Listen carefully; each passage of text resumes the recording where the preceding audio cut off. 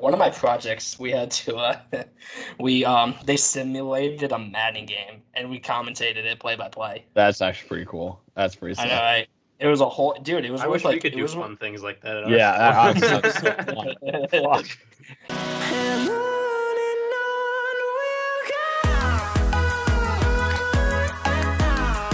Welcome to another episode of Boom or Bust, the draft show. Max Chadwick alongside Nick Merriam and Donnie Clemens. Another scouting report for you guys. Scouting report season is officially here. We did Drake London. We're going to do another guy in the Pac-12, probably the best Pac-12 prospect and maybe the best freaking prospect in the entire draft. Kayvon Thibodeaux, the Oregon edge defender, opted out of the Alamo Bowl and declared for the draft. So he's done playing college football. He's officially heading to the NFL. We're going to break down his strengths. We're going to break down his weaknesses, a player comp, which all three of us are like, wow, I'm probably going to get flamed for this. So this is going to be a fun player comp one. Ranking on our big board, team fits, so much more. Before we start the video, please like and subscribe to the channel. Of course, be sure to follow our Twitter, Instagram, TikTok at Boom or Bust Draft. Of course, we're on YouTube. Also, everywhere you get your podcast to, Apple, Spotify, wherever. Rate us 5 stars. Ask us a question. Maybe we'll do another mailbag episode soon. We love doing those. So ask us a question. Rate us 5 stars there if you can. And, of course, check out the merch store. I'm rocking the Boomer Bust hoodie right now. We have many colors of this and other stuff, too. Make sure you go to the merch store and get some stuff. Yeah, we're going to send Donnie some stuff soon, but you make sure you go to the merch store and get some stuff. All right, Kayvon Thibodeaux, the official background on Mr. Thibodeaux. He is a junior, 6'5", 258 pounds, former 5-star recruit, number 2 overall, and the number 2 edge in the class of 2019, coming out of California, only behind Nolan Smith, the Georgia edge defender, who might be like a day 2, day 3 pick in this draft as well. And in 10 games this year, he had 7 sacks, 12 tackles for loss, and 2 forced fumbles. And in his career, he had 19 sacks, 35.5 tackles for loss, and 3 forced fumbles. So, Nick, let's start with you. When you watch Thibodeaux, what do you like the most? Well, it's a traits thing, and this is becoming more and more of a defensive player, valuable defensive player. I think it's safety, corner, edge. It's just you find guys with these athletic traits, and he clearly has the speed, the power, and now the build that we look for in a top pick as an edge rusher. I think that was an issue I kind of had last time we did this video earlier in the year, where I was like, oh, he's only 250 pounds. He's added some weight. He added about 8 pounds this year. He's a little bit bigger, and I think you see that in his build. It's intimidating. He looks like a guy who could play standing up, who could play down, who could win in multiple ways as a pass rusher. The flashes are brilliant when he's attacking upfield. He's a guy that just gets after it in space. He's good. He's got a high motor, and he's the type of edge player that can do more than just pass rush. He can, chase down running backs on the other side of the field if he's coming from the backside of a unblocked zone play. He is that athletic, and that upside and the production that you see in college generally gives you the ability to develop someone into a very dominant edge rusher at the next level.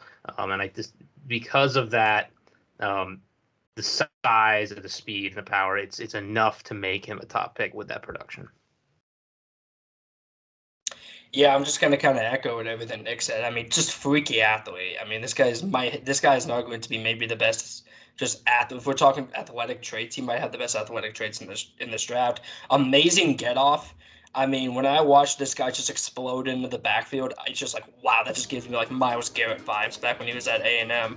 I mean, that's pretty much it. I mean, just athletic traits, amazing get off. And when you're that athletic, you should be a good run defender, which he is. Like, you kind of have to be when you're that good of when you're that freak of an athlete.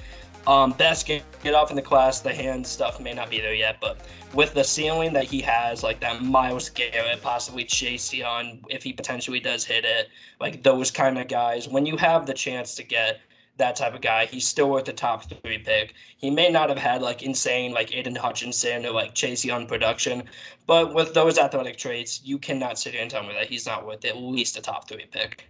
Yeah, absolutely. I'm 1,000% on board with both of you there. Like you guys mentioned, he's a freak show. He's the explosiveness that he possesses at 260 pounds is absolutely ridiculous. Don, you mentioned that get off, man. That first step is elite. Like there are a number of reps on his tape where he is getting towards the tackle and putting his hands on the tackle, basically like right after the tackle makes his first step, like before the quarterback even gets the ball in shotgun.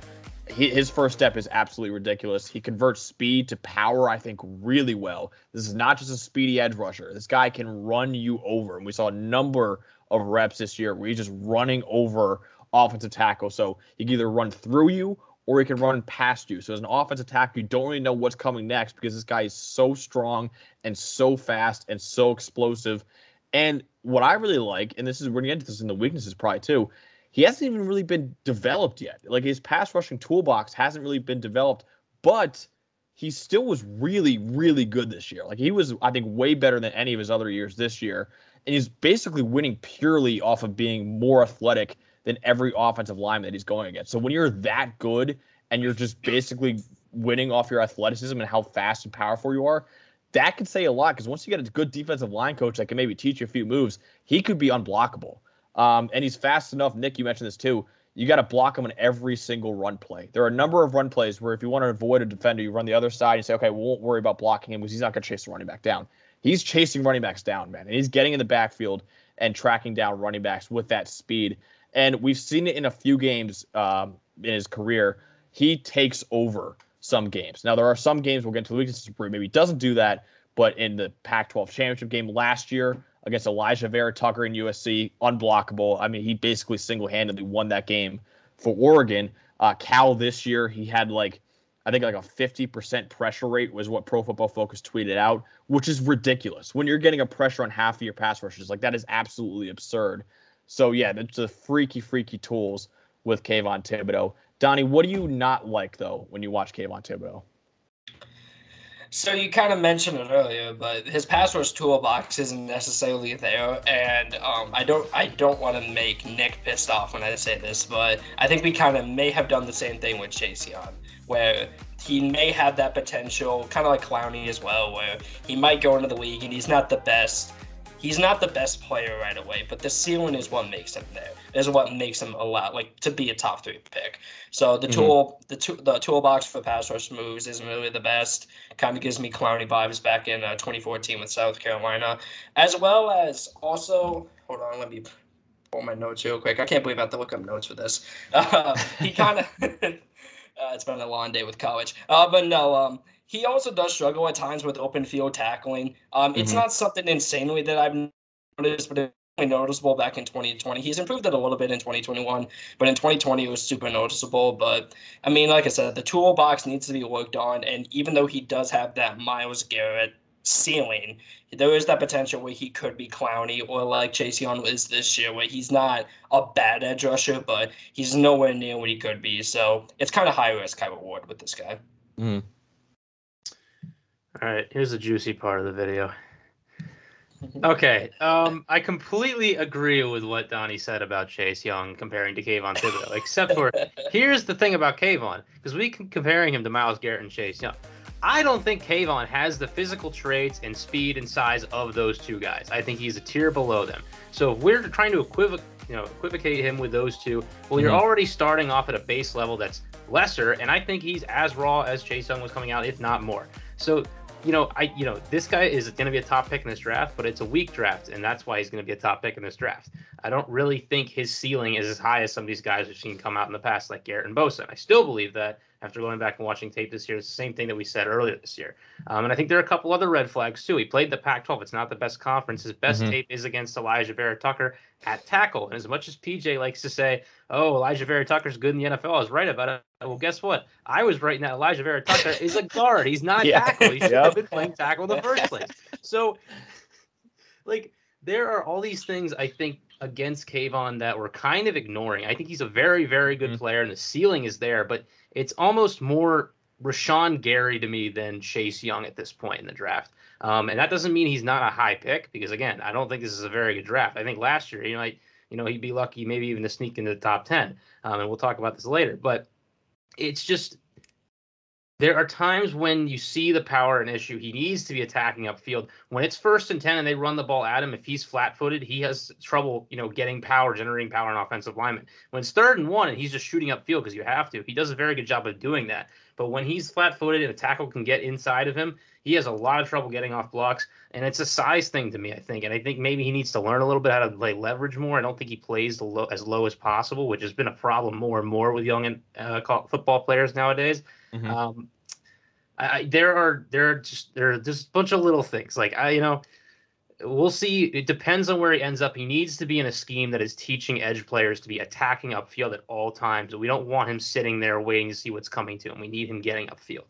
Yeah, which Oregon didn't do. They put him in coverage on way too many snaps. Like, it is absolutely ridiculous. They did a terrible job of it. Yeah. Him and Justin Herbert, man. Oh my God. Like, oh, come on, man. So we'll see. Watch me get Justin Herbert for saying all this stuff when he ends up playing for teams. Yeah, and then Cristobal, Miami. I like Cristobal a lot, but Miami, you just got to be careful with any star players you got out there. Okay, so yeah, I hate that we're agreeing so much because I think our best content's when we're not agreeing as much. But we're all nailing it on the head here. Donnie, I'm going to push back a little bit on the Chase Young thing because Chase Young, I do agree was raw a little bit coming out, and I thought he would be really good because of how athletic he was. I think Chase Young hit a level that we haven't seen any edge hit. And yes. No takeaways from that. Yeah, he had arguably the best edge rusher season we've ever seen. Mm-hmm. Like, he definitely he was a little bit raw, not as raw as Garrett or Kayvon, but no, I think, like, I'm not saying he was, like, such a raw prospect where it's just, like, he was bad or something like that, but yeah, okay. I get what you mean. No, okay, yeah. I just want, like, that's why we're making, like, I want to make sure the viewer knows, like, when we're making the Chase Young comp, like, Young hit a level that we've never seen before. I don't even think Hutchinson hit that level this year, and I think Hutchinson might deserve the Heisman. Like, Chase Young, if not for Joe Burrow having one of the greatest quarterback seasons ever, Chase Young, for me, was the runaway favorite for that Heisman Trophy that year. And you could even make the argument he was the best player in college football that year. So Kayvon had a really good year. I would say that. But when you're talking about, like, the upper tier of, like, these amazing years, I don't think he came close to what Chase Young did, or even Aiden Hutchinson, which we'll get into a little bit. But part of his strength, I think, is also one of his weaknesses. And you guys mentioned it. He's still such a raw player. Now, I do think he got a lot more consistent this year, which was good because last year there were some games where he was invisible. And then this year, there were not as many games. There were some games where they avoided him, which is not his fault. But he's still, like I said, winning almost exclusively on being more athletic than every other player on the field. It's impressive because of how good he was this year, but it's also a reason why he's been so inconsistent throughout his career. And I don't really think he's a very good tackler at all. Donnie, you mentioned this. He improved this year, but you see him over pursue on tape all the time. He doesn't really square up ball carriers very well. I don't think he's a very good tackler. He gets a bit jumpy, too. That first step is so elite, but sometimes he gets offsides penalties because of that. He wants to get in the backfield quickly.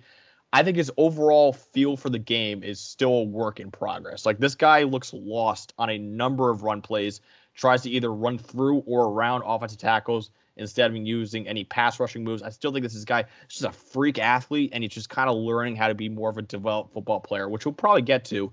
And Nick, you mentioned this too. Plays in the Pac-12. Not really known for elite offensive line play. Honestly, the best tape, if you want to see Kayvon Thibodeaux, is probably not available, which is practice footage against Penei Sewell, which was one of the best offensive tackles ever. So I wanted to see that, but we're not getting that. So let's go to Nick here. Bottom line, give me your player comp, ranking on your big board, any team fits. What do you think about Kayvon Thibodeaux, bottom line? All right, so I got him as my number 2 edge player. I think Aiden Hutchinson's risen up above him for, I don't know about all of us, but I think for a good portion of us at least. He's my number 4 overall player right now. We're going to have to get into a slight discussion about how that happened, but he is still, and that is rising. He was lower for me at the beginning of the year, so he has risen up my draft board, and I still think he's a very solid pick wherever he goes in this draft, especially for teams that will be drafting high up and don't really have a position that they need. They just need everything. For example, the Texans, who are a team that I'm going to have as one of their team fits, if they don't, look for one of the other positions that are available to decide they want an edge player and Hutchinson's off the board, yeah, fine, go get Kayvon. I think the Jets are another team to look at. I don't know that they'll be picking high enough to get him, but they need edge players. And obviously they've done a very good job with defensive line building over there. Jacksonville probably will be a team looking at him. I don't know if I love the fit just because, Chaison's been bad, but at least they have kind of bodies to develop at that position. They might want to look in other places, but, it is what it is. I mean, those are the 3 teams that I think are squarely in the running for Kayvon right now. My comp, I mentioned the Rashawn Gary thing earlier. I'm going to end up on Brandon Graham. Okay. A little bit different physically. I think Graham is not nearly as good of an athlete as Kayvon is, but I do think early on in his career, Kayvon is going to be like Brandon Graham in that you see a lot of these pressures without the sack production. I think that's going to happen at the NFL level because, again, I think teams are going to find ways to take advantage of the fact that he's winning with athleticism.